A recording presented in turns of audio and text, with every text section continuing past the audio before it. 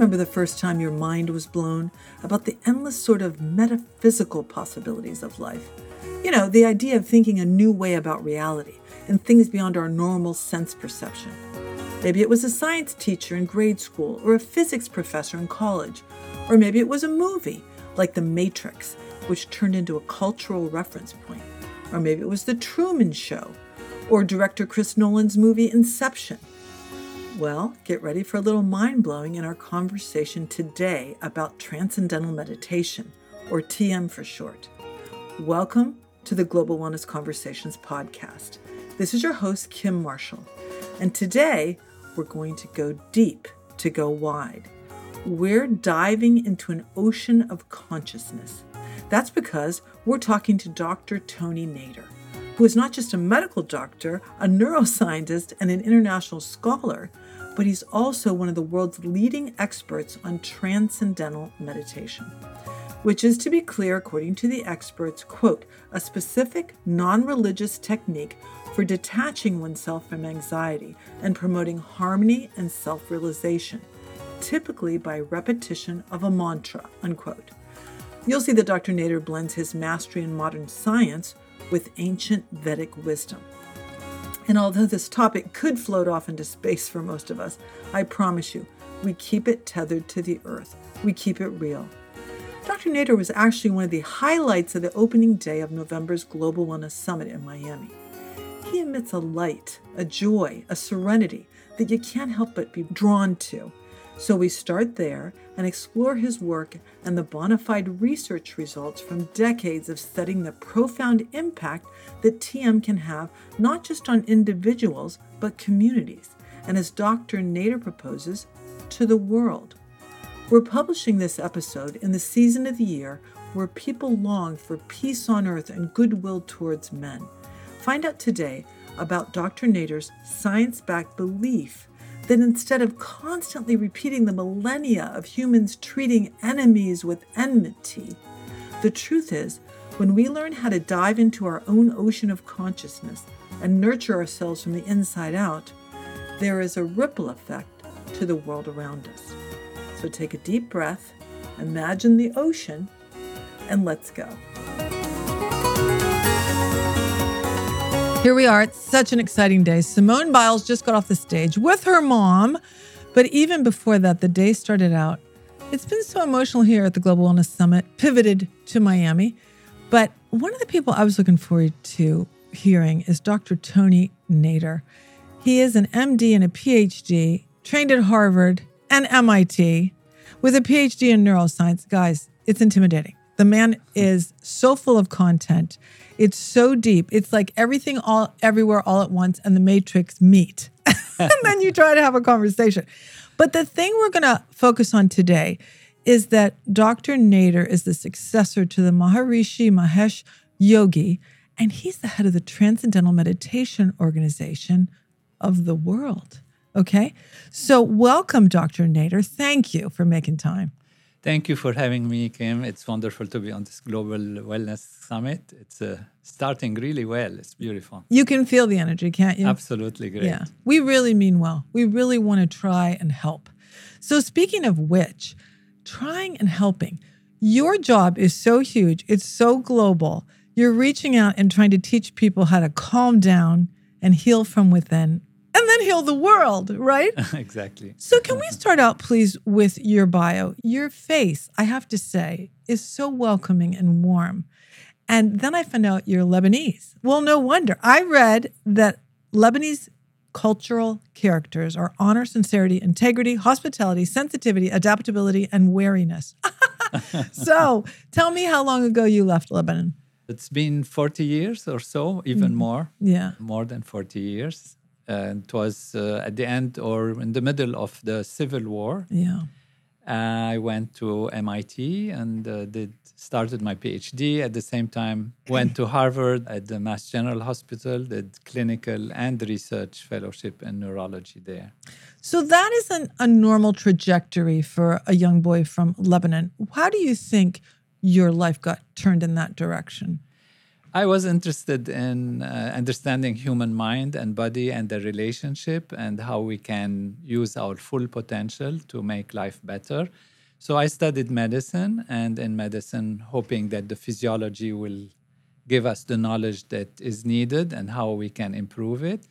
Then I found maybe we have to go more to specialized part of the physiology, which is the nervous system. I did some psychiatry and then shifted to neurology and to neuroscience, brain and cognitive science. Oh my goodness. At the same time, I was practicing transcendental meditation, which is from the mind side. So there were things from the physical side, the body side, and also directly from reaching our potential from the mind side. I can't imagine what your conversations were like at dinner with your mother and father, if that's the direction you wanted to go. So meditation, we've certainly heard about. Would you mind letting us know what's the difference between meditation and transcendental meditation? Meditation is a general word. Of course, we have mindfulness, where we want the mind to be full and experience the points of objectivity, of reality, from a full subjective perspective, where we are present in what we do. Because otherwise we are half present and our mind and intellect are analyzing things, but bombarded from so many values that they're not analyzing things in a complete way. So one way mindfulness works is to allow the mind to settle down a little bit and start looking at things and be present for whatever we do. It can be a practice of being present for even your breathing, being present for your thoughts, and having attention on specific aspects, maybe being present for your feelings, for your desires, for memories, whatever. It's like an open monitoring kind of situation. Transcendental meditation is different in the sense that it goes beyond putting attention or being present on an object of thought or experience or memory or feeling or desire or breathing or anything. That's why there is the term to transcend, which means to go beyond. And you go beyond all of that to a state of what we call pure consciousness, pure awareness, where, usually you can think transcend, to leave all of this behind is falling asleep. But there you lose your awareness. In this case, what we do is we let go of all of this and go back to our true inner self, which is a state of pure being, pure awareness, devoid of content. So it's something we don't usually know or experience, because usually when we are conscious of something. Yeah. And now you are conscious of yourself or conscious of consciousness itself. And that is the special aspect of transcendental meditation. Well, so what you're saying is that TM is the absolute opposite of how most of us live, with a constant dinging, looking, texting, news flash, right? Absolutely. Absolutely. Mm-hmm. It's like you have a tree. I like to take this example a lot. You have a tree and you're interested in the fruits and the flowers. You want it to be successful, you want it to look absolutely beautiful. And you go around, wiping the flowers or spreading things on the tree, on the leaves, and looking at the fruits coming out and all of that, which is great in some level, but you forget to water the roots. So you leave all the surface value, actually. And somebody who doesn't know how the tree works, they think you're wasting your time because you're leaving all that is really important on the surface and kind of going to something hidden under the ground. But then when you discover that all that is on the surface actually comes from the strengths of the roots in the field, then you say, well, water the root to enjoy the fruit. And therefore, in transcending, we go back to our inner self, step away from everything so that we can come back to it with great dynamism, great knowledge, great inspiration, and great clarity of thinking and purposefulness. You always talk about the ocean. In fact, I think your book is called, your new book, One Unbounded Ocean of Consciousness. Is that right? Yes, that's how it was printed. We're doing a second edition, which we will call Consciousness is All There Is. Oh, okay. Isn't that the name of your podcast as well? Yes. Oh, yes, okay. So exactly. if people want to see that. Now, You said on stage today that there's a hard problem of consciousness. Hold our hands if we're not, used to physics and metaphysics, and help us understand what that means. Without going into physics and metaphysics, simply there is experience that is subjective. I feel like that. I love. I see a color and I subjectively experience the color red. Even pain, there is something transmitting, maybe if I pinch myself or something, that there is a sensory feeling that goes to the brain. And when we study brain science and cognitive science, we can tell how the message goes, where it goes in the brain, what chemicals are secreted, what neurotransmitters, what parts of the brain are stimulated. This is fine, but then how does it become a personal, subjective experience that we experience directly? That is this value, which some call qualia or whatever, individual experiences that are very personal, that are not mechanical in their quality, in their experience. And so there is something that is physical material, and that is how does the transmission of pain happen, etc., which is called the easy problem, even though it's extremely difficult and we still have a lot to go to do. But, it was David Chalmers, a philosopher, who coined this term. The easy problem is to actually discover how the brain works. But the hard problem is how to see that this consciousness value, this awareness, which is personal, subjective, how can it arise from physical dynamics of molecules and electrical activity? Oh, no, this is so deep. It's so deep. And today you were talking about, and I've heard some of your podcasts that talk about separation between time and space. And I think really what this is talking about is the difference between human and AI, isn't it? In a way, because the consciousness is a living, breathing thing that machines don't have, or do you think they do? Consciousness is very subjective, very personal. And what I can say is that the machines don't have the consciousness of humans. I see. So this is where there is a difference in understanding.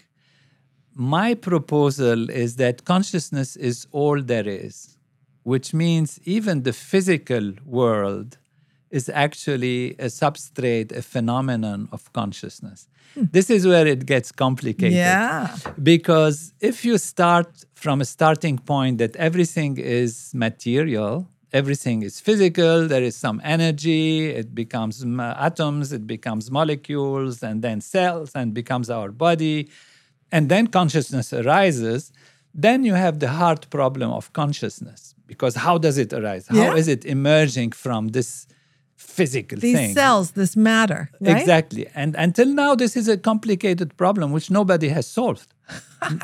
And the problem is, in my understanding, my feeling, is not the mechanism of how consciousness emerges from the physical. The problem starts from the initial assumption that everything is physical. I see.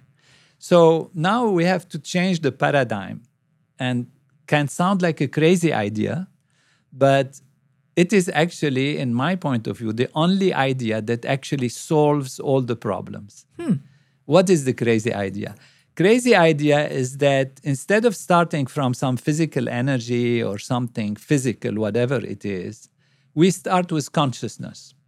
So we assume there is a consciousness which is non-material, non-physical, has nothing to do with physical material, has nothing to do with time and space and limitations of the physical matter. It's a consciousness. We call it, that's why I called it the ocean of consciousness. It's an infinite ocean of consciousness. So you imagine there is something non-material, but it has a quality within itself, which is consciousness. And now the problem changes. We are kind of leaving the problem of consciousness, because the hard problem of consciousness is the emergence of consciousness from physical. But if you start with consciousness, you don't have anymore the hard problem of consciousness, because this is all there is. But then you're substituting for a different problem, obviously. The different problem, which I'm saying is now what should be actually the real problem, is the problem of physicalness, Huh. which means how is it possible? You're telling me, okay, everything starts with consciousness. Now you say, well, how then this physical world exists? We exist in tables and rooms and people, and we eat, we suffer, we live, we grow, we do this, all of this. How all of this arises? And that is really what I have tried to solve, because those who are called idealists have existed forever, which means, Plato, Vedantic knowledge from the ancient knowledge, even Leibniz and Spinoza. And we have many philosophers, many thinkers who actually think and say that the non-material is primary and is the source somehow of the material. But isn't it funny? I mean, this just strikes me, Dr. Nader, that humans have always wondered about this. I mean, it doesn't mean in the 2020s is the first time it was ever contemplated, right? Because you said the ancients talked about absolutely, it. Absolutely. The times of Parmenides, of all of this, the Greeks, the ancient Romans, people wondered, where are we coming from? And, there was a time when, some Cartesian vision by Descartes has said, well, stop thinking about the problem. There are two realities. One is the spiritual consciousness side, and the other is the physical side, and we solve the problem. But it's not satisfactory because you don't know how one interacts with the other, and why should there be two origins, and how does it work? So today, most scientists and philosophers prefer a monistic perspective, which means a perspective in which everything is either physical, and then from it emerges some phenomenon which is consciousness like somehow, but we don't know how, or everything is non-physical, but then how does the physical emerge? Is it just an illusion? Are we living in a matrix? Oh my God. Are we in a dream? Are we being, a simulation?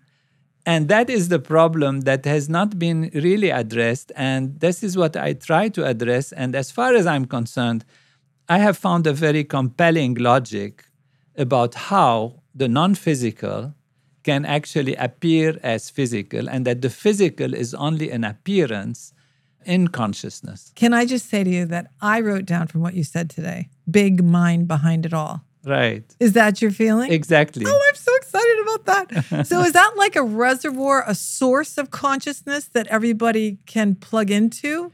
It's not a source. It's just an ocean of consciousness. I see. And that ocean has a dynamics. Dynamics coming from its nature of being consciousness, which means to be conscious. And in a simplified way, this dynamics of this ocean, imagine an ocean. It's not water, of course. It's just non-material, non-physical existence. But pure, good metaphor. Good metaphor. Yeah. Metaphor is really helpful, yes.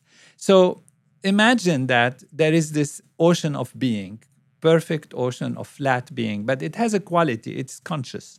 It is consciousness. It is pure consciousness. Okay, so that's an axiom. That's a starting point. Now, how we can build the rest from that starting point? We build the rest by saying it is consciousness and it has the ability to be conscious in all possible ways. Infinite number of ways of being conscious. Okay? That is crazy. So, infinite ways of being conscious include what? Include you being conscious of me.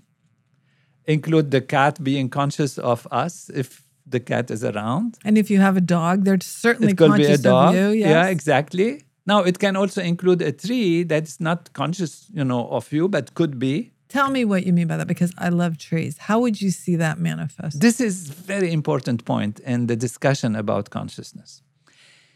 As I said in my speech, in my talk, if we project our own idea of what consciousness is onto other things in reality, in creation, in life, then we will be stuck and it's impossible to get convinced that consciousness is everywhere.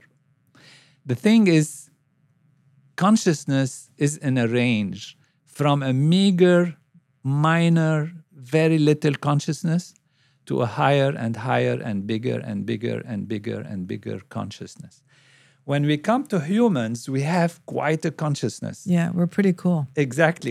We realize ourselves, we know who we are, we look at the future, we look at the past, we study things, we understand nature. That's quite a consciousness. We ask questions, where a Exactly. dolphin might not. Exactly. Right. Now, if you take a dolphin and from the dolphin, you say, well, is the dolphin conscious like me as a human being?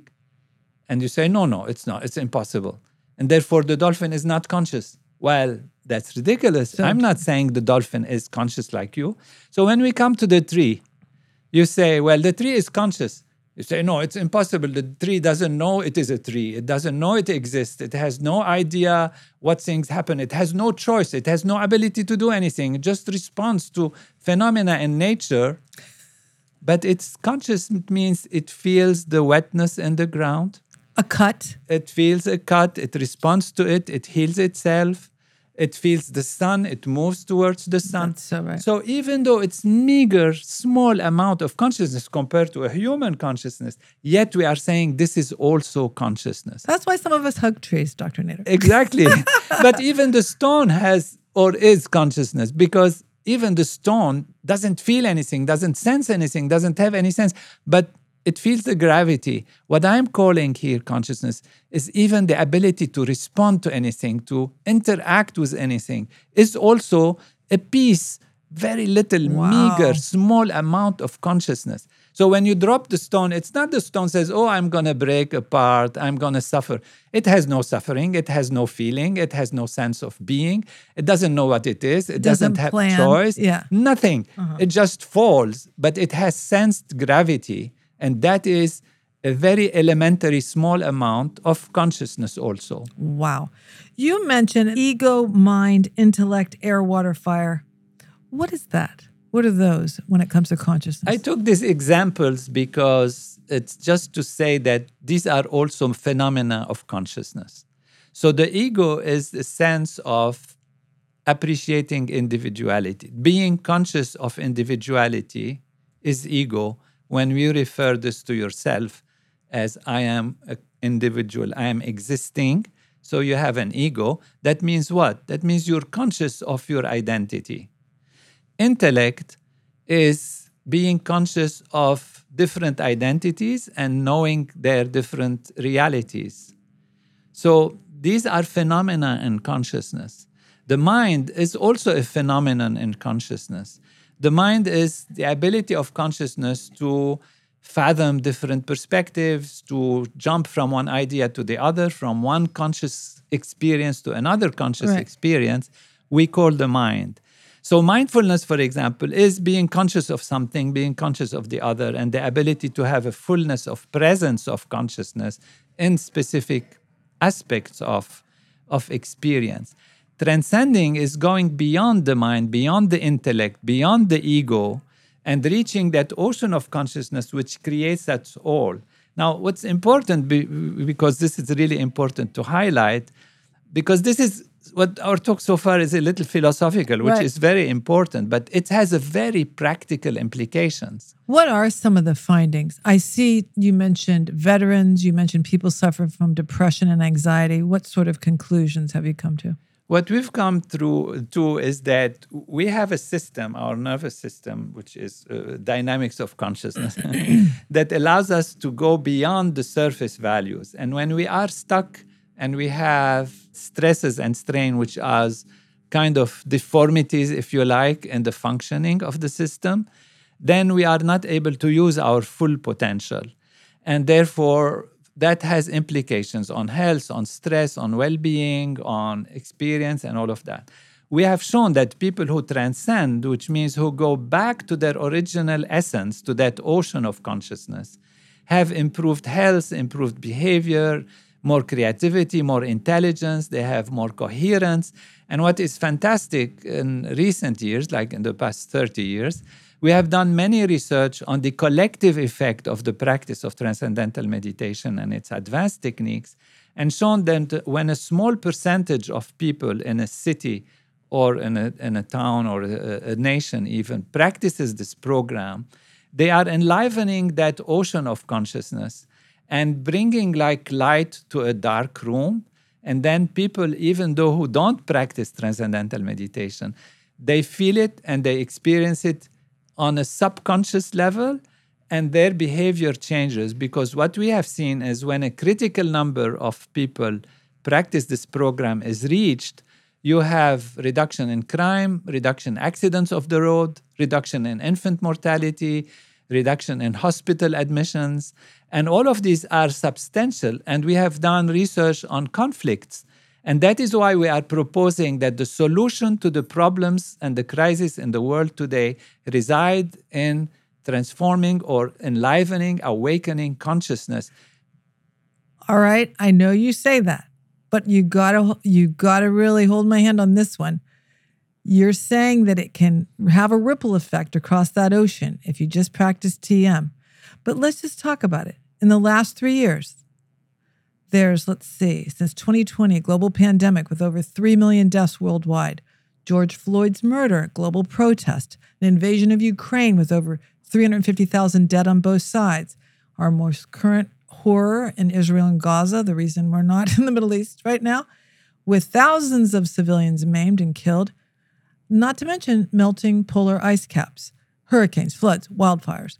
So how are we supposed to calm ourselves down with Well, unfortunately or fortunately, but in an unfortunate way, these are actually like control groups. What we had is the requirement that the people who practice the advanced techniques of transcendental meditation do it together as a group.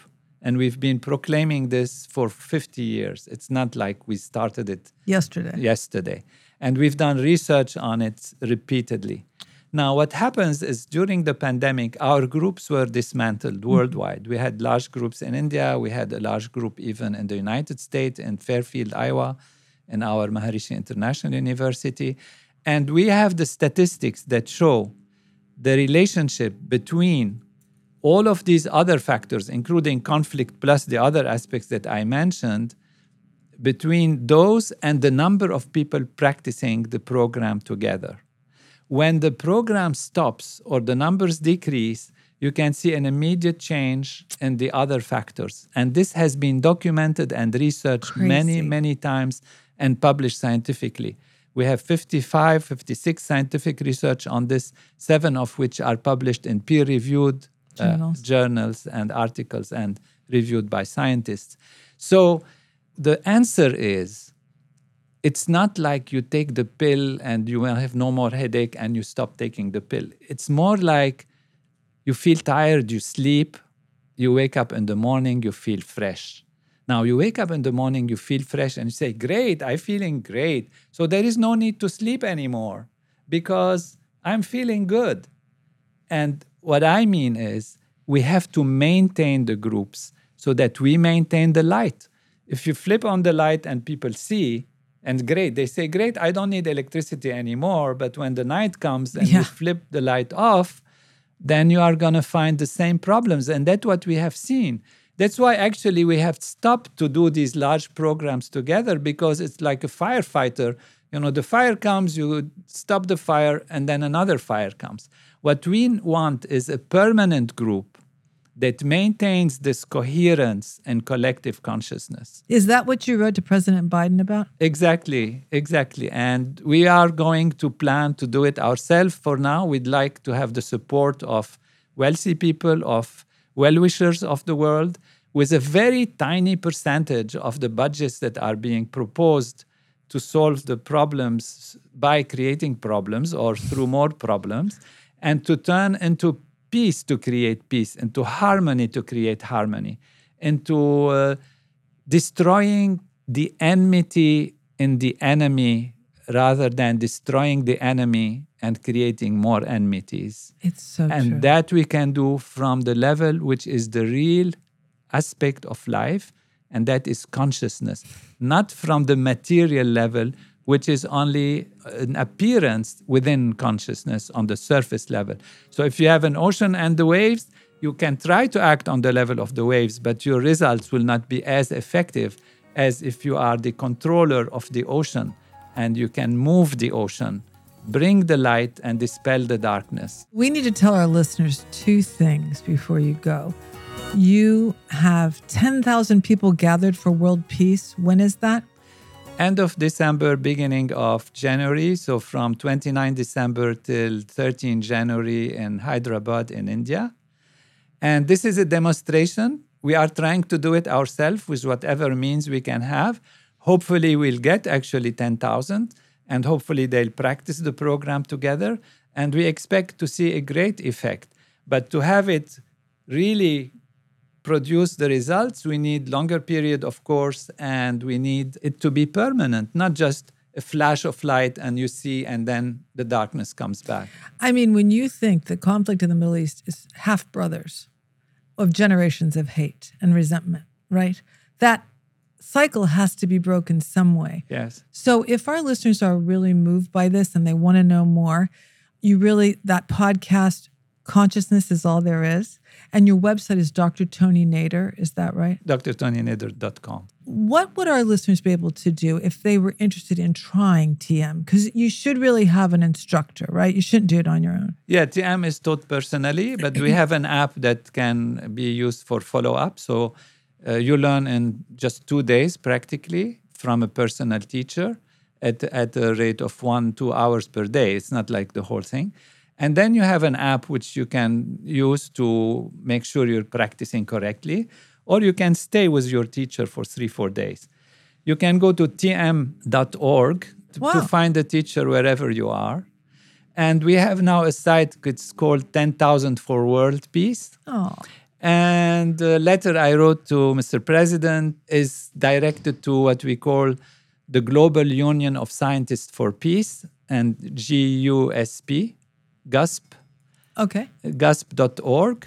And there you will see the article, which is in the Wall Street Journal, that has the open letter I wrote to the president. Well, ladies and gentlemen out there, I'm just going to tell you, this is not a woo-woo conversation. This doctor studied at Harvard, may I remind you, MIT, and research is what he's done on all these ideas that he's shared with us today, which is kind of a refreshing change from a lot of the wellness seekers, right? So, Dr. Nader, I feel better just looking at you, and I think the ripple effect is a real thing.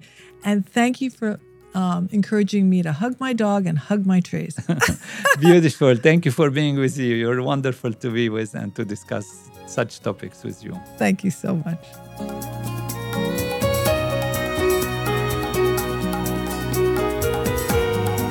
Did you enjoy that?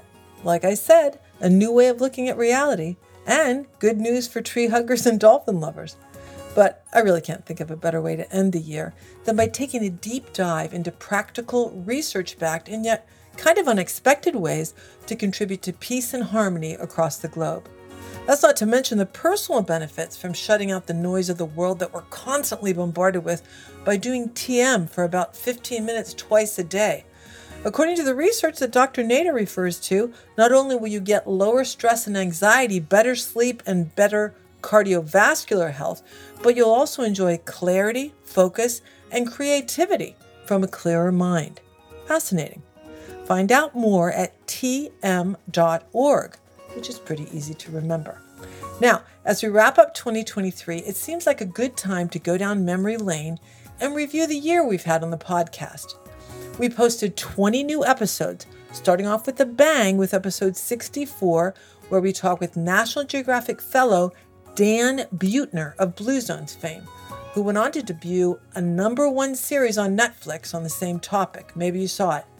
And according to Spotify, our most shared episode was when we talked to Simon Shelley about the launch of BBC Storyworks' new series entitled In Pursuit of Wellness.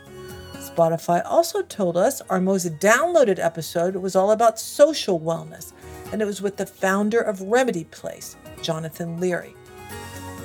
We garnered a lot of new listeners from what turned out to be a very prescient interview with Oded Rahev entitled A Jordanian, an Israeli, and a Palestinian Walk into the Dead Sea to Try and Save the Planet. The biggest takeaway for me from episode 72, when I spoke with Joseph G. Allen, the head of Harvard's Healthy Building Program and a member of the Lancet Commission, was when he said, "We know now that not one person caught COVID outside." Wow. But I must admit, other standouts for me were interviews with leading ladies of wellness, like the amazing Dr. Deborah Birx, who was the only female on the White House COVID task force in the Trump administration, and the extraordinary Sophie Howe from Wales, who was the world's first Commissioner of the Future.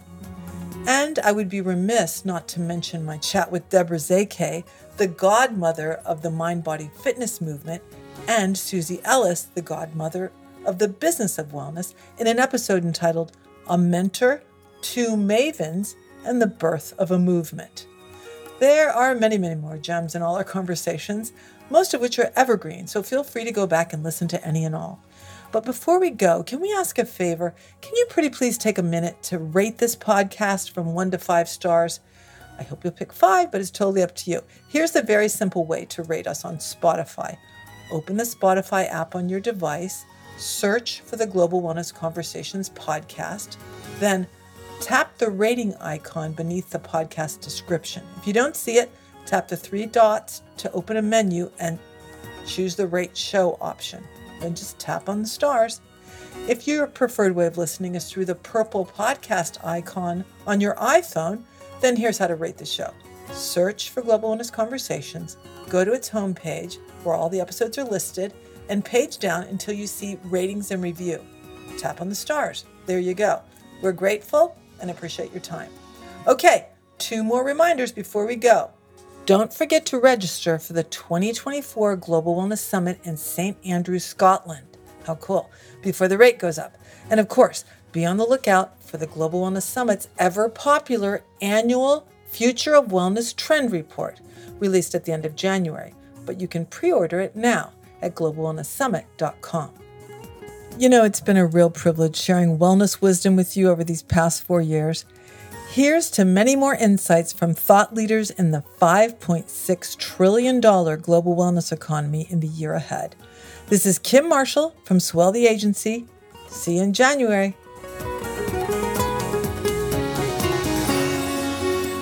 Global Wellness Conversations is produced by the Global Wellness Summit and Swell the Agency. Audio engineering by Nova Media. Executive producer, Kim Marshall. Supervising producer, Heidi Moon. Senior producer, Darlene Fisk. Associate producer, Sarah Molina.